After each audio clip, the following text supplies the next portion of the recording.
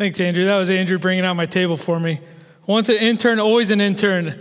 Andrew was my intern 11 years ago in Ohio, and so we connected again today, and I said, hey, you need to bring out my table for me. He's like, yes, sir. And so it's good to know that things I've taught him still held true to today. And I taught him everything he knows. So if you like Andrew. If you don't like Andrew, then I've taught him nothing. I grew up here at Crossroads. Like Aslan said, I'm a proud graduate of Bosse High School and started attending here in the early 90s when my mom made the decision that we were just going to start attending church every single week. And we attended church every single week, every week. There was not a week we weren't here, and I would get heavily involved in the high school ministry, and I would be here every single week. And this is something that is just super important to me. I would make sure that I never missed. It was a large part of my life. Every trip and every event, every small group, I was here, and this became the family that I would grow in spiritually, and even have a picture of our youth group back in the day, and man, look how colorful we were, right? It's a little different today. We're not typically seeing youth groups as colorful in those outfits, but it was the 90s, and it was great. Every Sunday night, this place was really special to me and really important to me. And so much of my faith actually grew right here in this building and in this room and in the gym where our high school ministry would meet, sitting under the weekly teaching and discipleship of our then high school pastor, Phil Heller. This was us coming back from a Mexico mission trip. And with some of the best volunteer youth leaders we had and some of my closest friends. This is where I got baptized. This is the building where I got ordained into ministry 15 years ago. So many amazing memories of this place. It's hard to believe that it was 20 years ago that I roamed these halls with those friends every single week.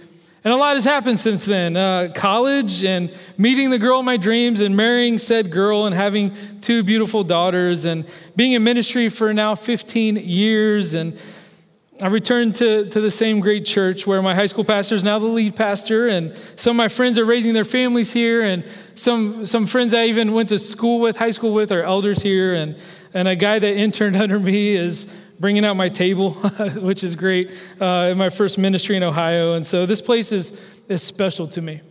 I gained a lot of wisdom here, wisdom that carries with me to this day, and it was because I surrounded myself with some amazing people that played a huge part of my life. And let's be honest, it's typically the people in our lives that tend to play a huge part in shaping our lives, in the direction of our lives.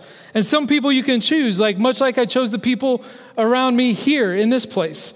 And some people you can't necessarily choose, much like the people you're probably sitting next to today. Or the people that raised you, or the people that you're raising.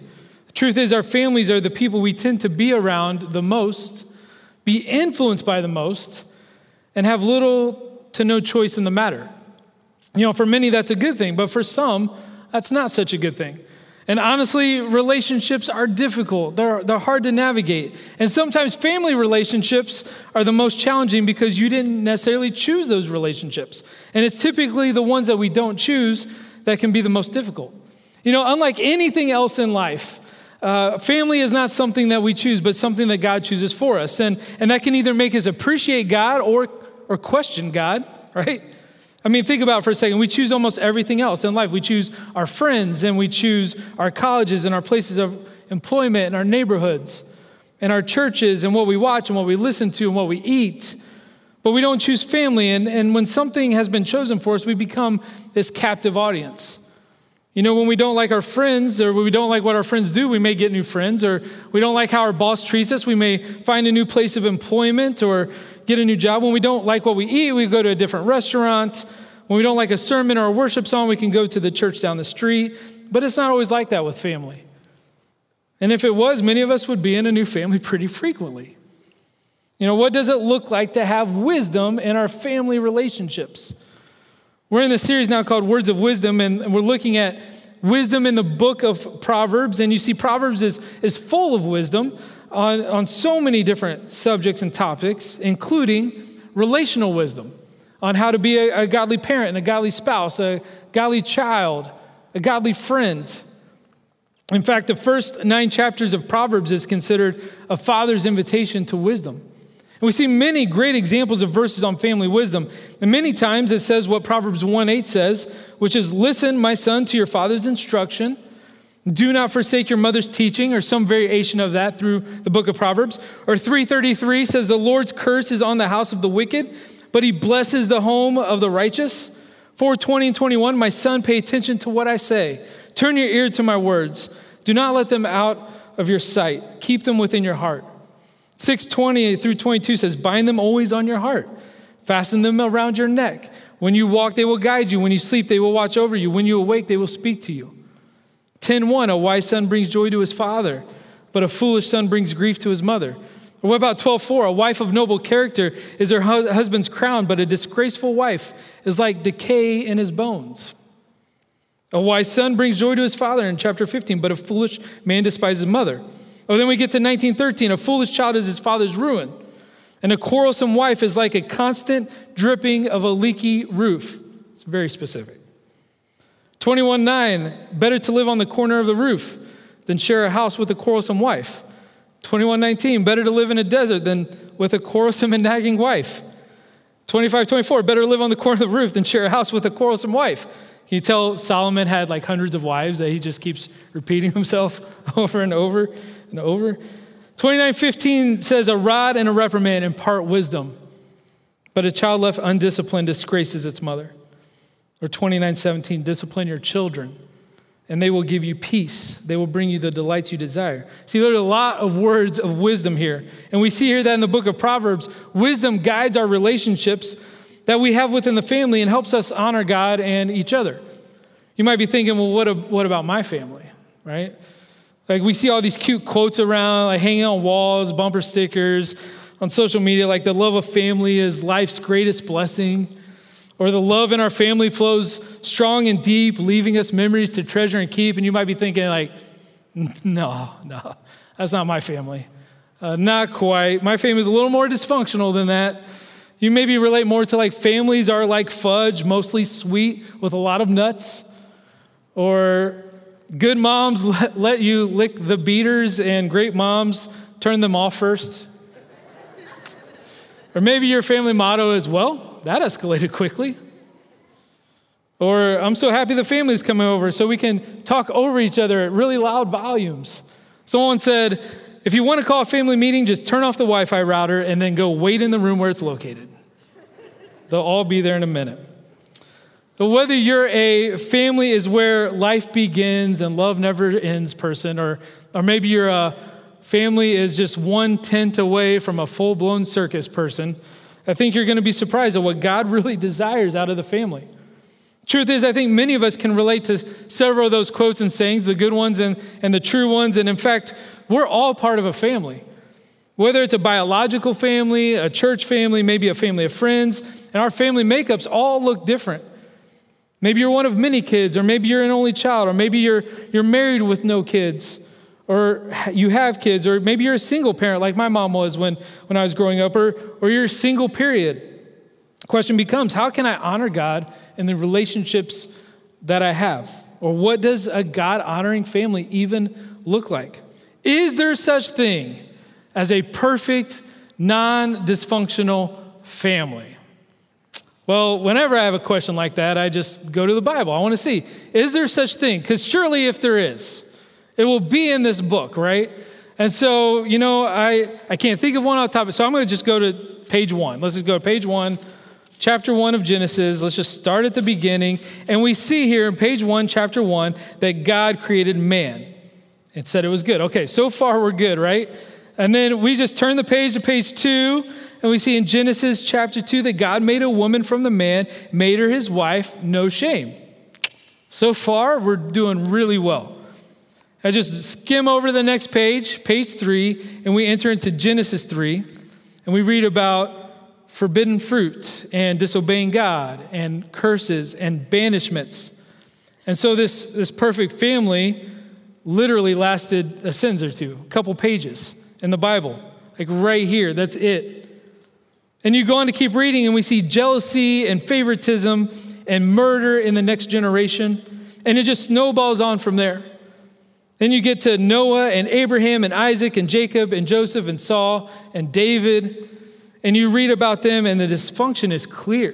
You know, David has talked about being a man after God's own heart, yet he compromises his faith and commits adultery and conspires to murder, which leads to lies and cover-ups. And his son Solomon, even though he builds a temple for God, is not fully devoted to God and begins to mix the worship of God with the worship of the gods of the nations around him.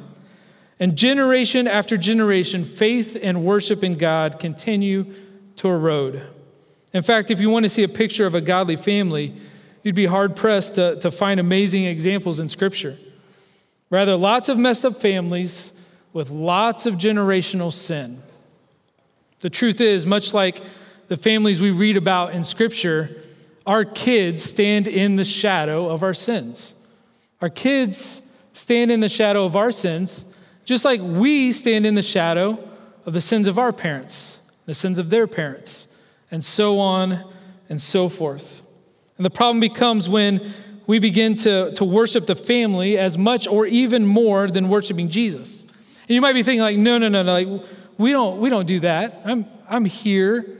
We make sure that we're part of church and that this is first, but you have to ask yourself, what is most important to you? We may say it, we may type it, we may hang pictures of it up, or maybe we live it, but I think this is true for many, that family is everything. Family is everything. And while it's cute and inspirational to say, I believe it can also send the wrong message as Christ followers. And sometimes we do our kids a disservice by suggesting that the way our family does things is the way. When we pressure our kids to buy into our family's way above all else, we're communicating that doing anything different than that is wrong. That family is above all else. And Jesus knew the danger of that.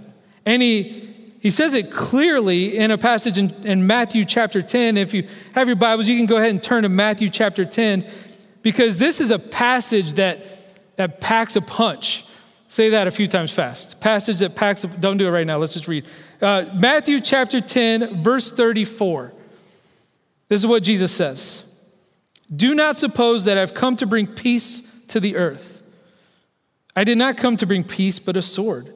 For I've come to turn a man against his father, a daughter against her mother, a daughter-in-law against her mother-in-law. A man's enemies will be the members of his own household.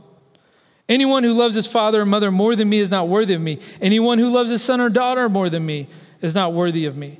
And anyone who does not take up his cross and follow me is not worthy of me. Whoever finds his life will lose it, and whoever loses his life for my sake will find it. You see, some of us, I believe, are trying to find our lives in our family than through Jesus. You read that and you're like, what? Like, this is not the family message I was expecting today. I mean, here I am thinking that family is the way, family is everything, but Jesus clearly is against family, right? I mean, you just read that passage and you can't help but think that. I don't think that's true necessarily. I think what he's saying is that it is not family above all else. It is not, nothing is more important than family. And it's not family is everything. Jesus makes it pretty clear that he is against anything that we place above himself. And let's be brutally honest for a minute. Many of us have placed family above all else. And sometimes, even as Christ followers, we preach or practice that family is everything, and we have good intentions with it. At the same time, I believe it leads us down a wrong path because it mistakenly replaces the one thing that should be our everything. And there's caution here to not make our everything over God, to not make anything our everything over God. The truth is, family isn't everything. Christ is. Family isn't everything. Christ is. And if we know that and believe that, that will change the way that we lead our families and the way that we do family. Proverbs 22:6 says, It says, start children off the way they should go, and even when they are old, they will not turn from it. English Standard Version says, train up a child in the way he should go. And even when they're old, they will not depart from it. That's great, right? If we're training them in the way they should go, that is great. But the question is, what is the way they should go? How are we doing that? And I love what Phil said a couple weeks ago when we kicked off this series. He said, remember, wisdom is knowledge plus obedience. Wisdom is knowledge plus obedience, and it starts with fearing the Lord. The fear of the Lord is the beginning of knowledge.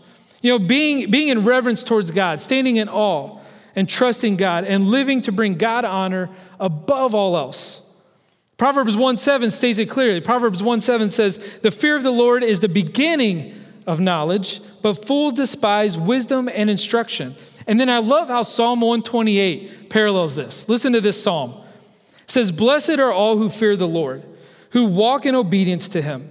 You will eat the fruit of your labor, blessings and prosperity will be yours. Your wife will be like a fruitful vine within your house. Your children will be like olive shoots around your table. Yes, this will be the blessing for the man who fears the Lord. May the Lord bless you from Zion. May you see the prosperity of Jerusalem all the days of your life. May you live to see your children's children. That sounds good, right? How do we get there?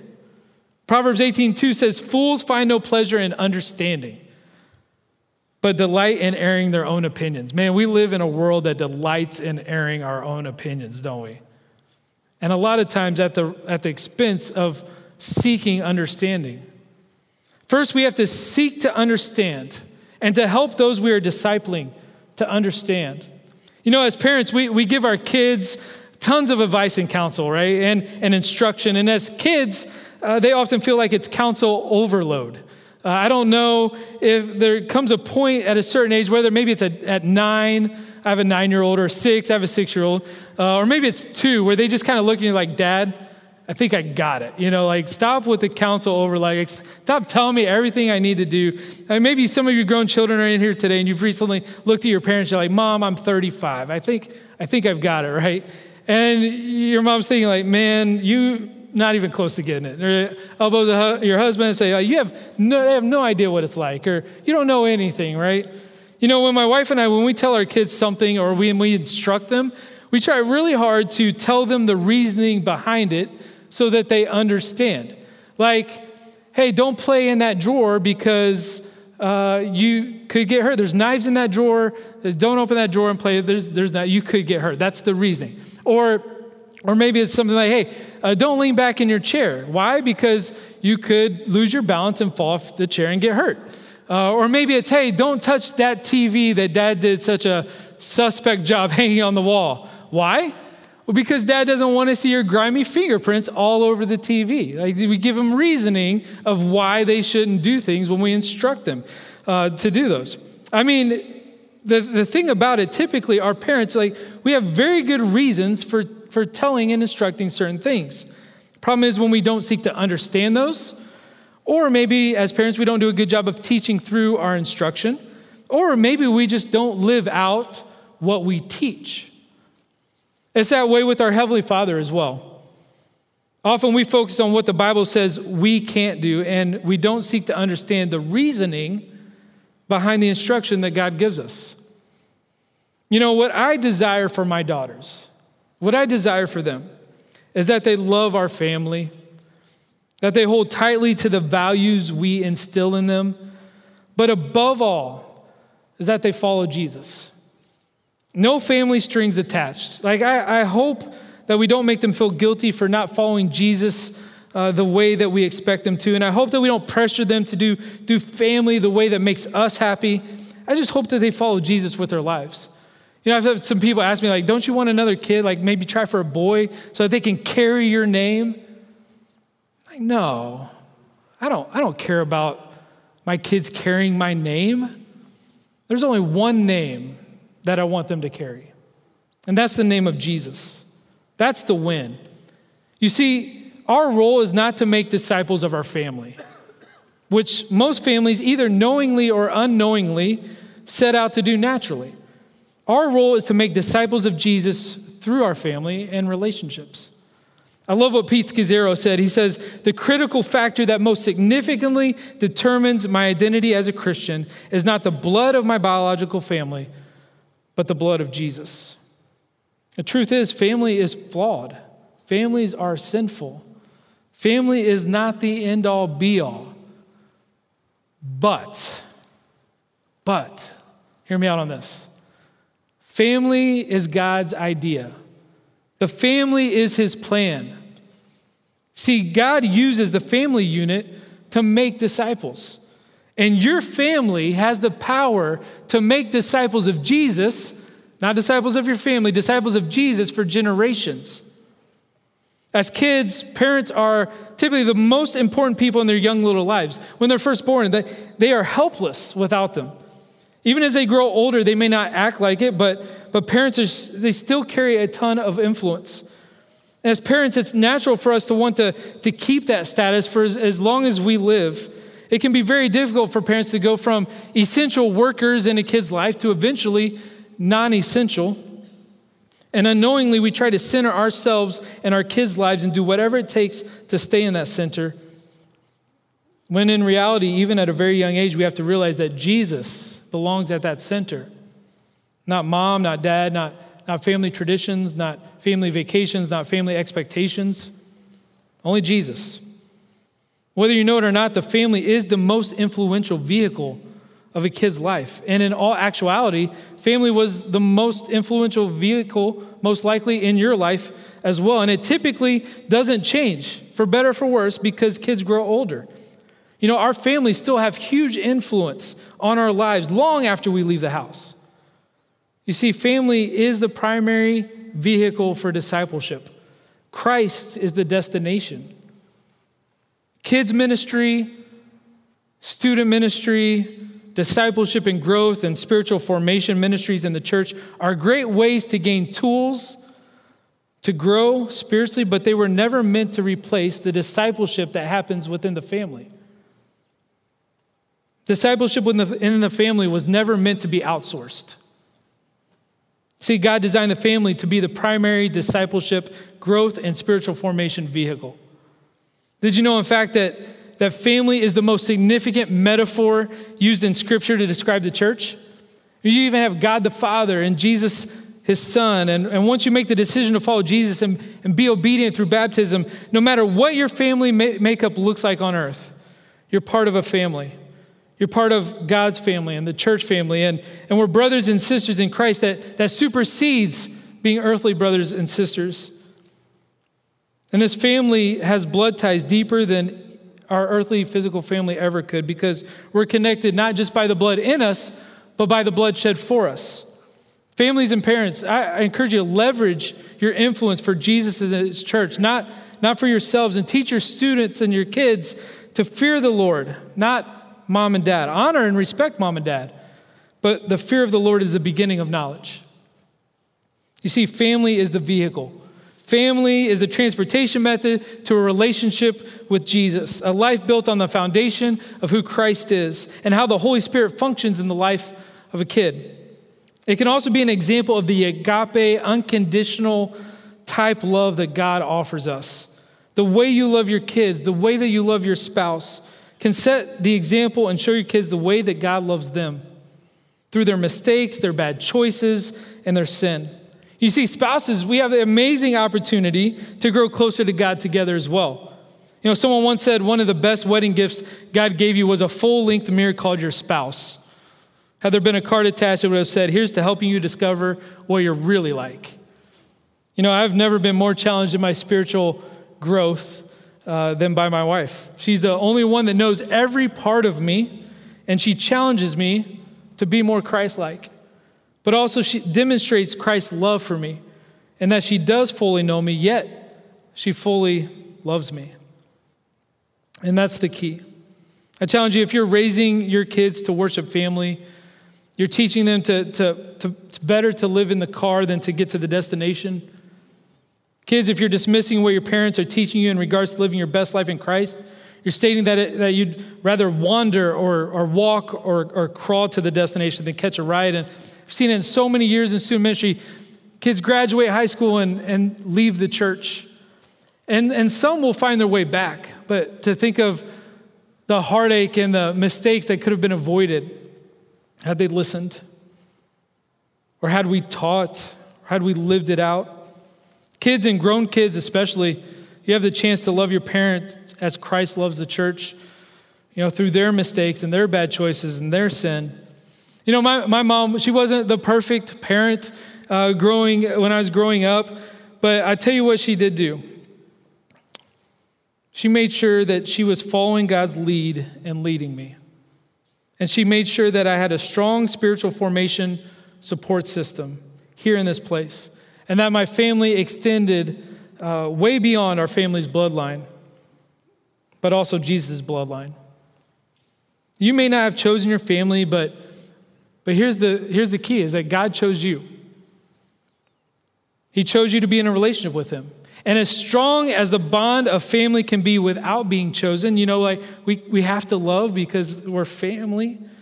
Think of how strong God's love for you is while being chosen. That we all have this opportunity to be a part of God's family, to love, to disciple, and to disciple in an incredible way. And the head of that family is Jesus, who set the ultimate example of what it looks like to lead and love his children. And that's spelled out very clearly in Philippians chapter 2, starting in verse 1. It says, if you have any encouragement from being united with Christ, if any comfort from his love, if any fellowship with the Spirit, if any tenderness and compassion, then make my joy complete by being like-minded, having the same love, being one in spirit and purpose. Do nothing out of selfish ambition or vain conceit, but in humility consider others better than yourselves. Each of you should look not only to your own interests, but also to the interests of others. And then here it goes. Your attitude should be the same as that of Christ Jesus, who being in very nature God, did not consider equality with God something to be grasped, but made himself nothing, taking the very nature of a servant, being made in human likeness, and being found in appearance as a man, he humbled himself and became obedient to death, even death on a cross. Here's the truth. We're all image bearers. We're all image bearers of God. And I believe there's a few easy things, simple things that definitely aren't easy, that we can begin to do in our relationships with one another and with our families. I think the first one is we need to ditch selfishness. We need to get rid of selfishness. In a relationship, you cannot proudly keep hold of all of you. It's not possible, nor is it practical in a healthy, godly relationship. And if Jesus can make himself nothing on the cross for us, then I think we can humble ourselves in our relationships to point those we love even more to him. I also think that we need to seek God, and we need to seek him more diligently. We need to immerse ourselves in Scripture. We need to live out the words of Scripture. We need to make worship a priority. Maybe we need to implement a Sabbath day with our family and really explore what it looks like to have a day where we worship and grow together. Maybe do a devotional and prayer time with our kids, with our spouses. What does it look like to seek God more as a family and not just outsource it? I also believe we need to practice grace. We need to love unconditionally. Jesus fully knows us, and yet he fully loves us. And that's powerful. May we practice that same grace with those that are closest to us. In Exodus chapter 20, a lot of us are familiar with the 10 Commandments. And we know the one that honor your mother and father. That's something that is taught in the 10 Commandments. But this one, I think, especially in regards to family, we may not think about very much. And it's Exodus chapter 20, verses 4 through 6. It says, you shall not make for yourself an image in the form of anything in heaven above or the earth beneath or in the waters below. You shall not bow down to them or worship them, for I, the Lord your God, am a jealous God, punishing the children for the sin of the parents to the third and fourth generations of those who hate me. But, verse 6, but showing love to 1,000 generations of those who love me and keep my commandments. Sometimes it's obvious what is battling for our allegiance to Jesus. And sometimes it's subtle. Maybe our idol image is family. But it's also amazing to think that the positive, godly legacies of your family can last 1,000 generations. That what you pass on to your kids, and kids, what you receive from your parents, will have an impact that will go from generation to generation. The influence of your choices are no small matter when it comes to living for and following Jesus inside your family. Let's pray. Heavenly Father, Lord, thank you for, first of all, humbling yourself to become human and dying on the cross because you want us to be part of your family. You love us so much that you shed your blood for us to be in your bloodline. Lord, I pray for us as people that go about in relationships with our friends and our family and our kids and our spouses and our parents. And Lord, I pray that above all, we worship you. And that the legacy that we're concerned about is not our legacy and not our name, but that it's your name, and that it's your legacy. And may it reach for thousands of generations. Thank you for your love. And it's in your name we pray. Amen.